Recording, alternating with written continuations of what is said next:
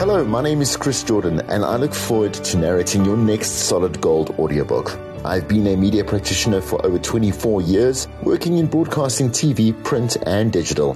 When it comes to my audio consumption, I'm a self-help and a non-fiction fanatic. If it helps you or somebody else grow, well, count me in.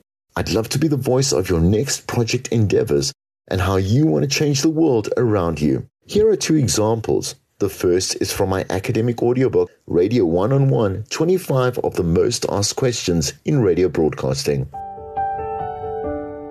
A word on control. I want to tackle quickly, swiftly, and simply one of the broadcasters' biggest downfalls when managing their own on-air execution, conversation ability, and their sense for always delivering a natural and real link. It's called control. Well, where's my point of reference? Let me give you a bit of an example. Apart from some lucky individuals who passed this obstacle the moment they got behind a mic, most broadcasters flip on what we call the radio voice or radio mode. Change Your Life in 7 Days by Paul McKenna. The best advice in the world.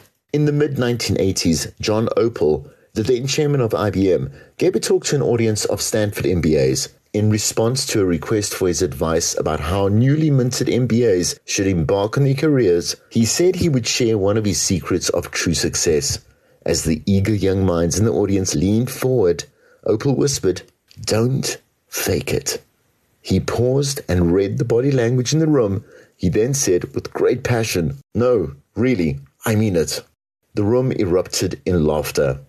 He went on to say that we were all smart enough and smooth enough to fake it and get away with it for a while, but eventually our faith in ourselves will be undermined, and with it our self-trust, self-respect, and self-esteem.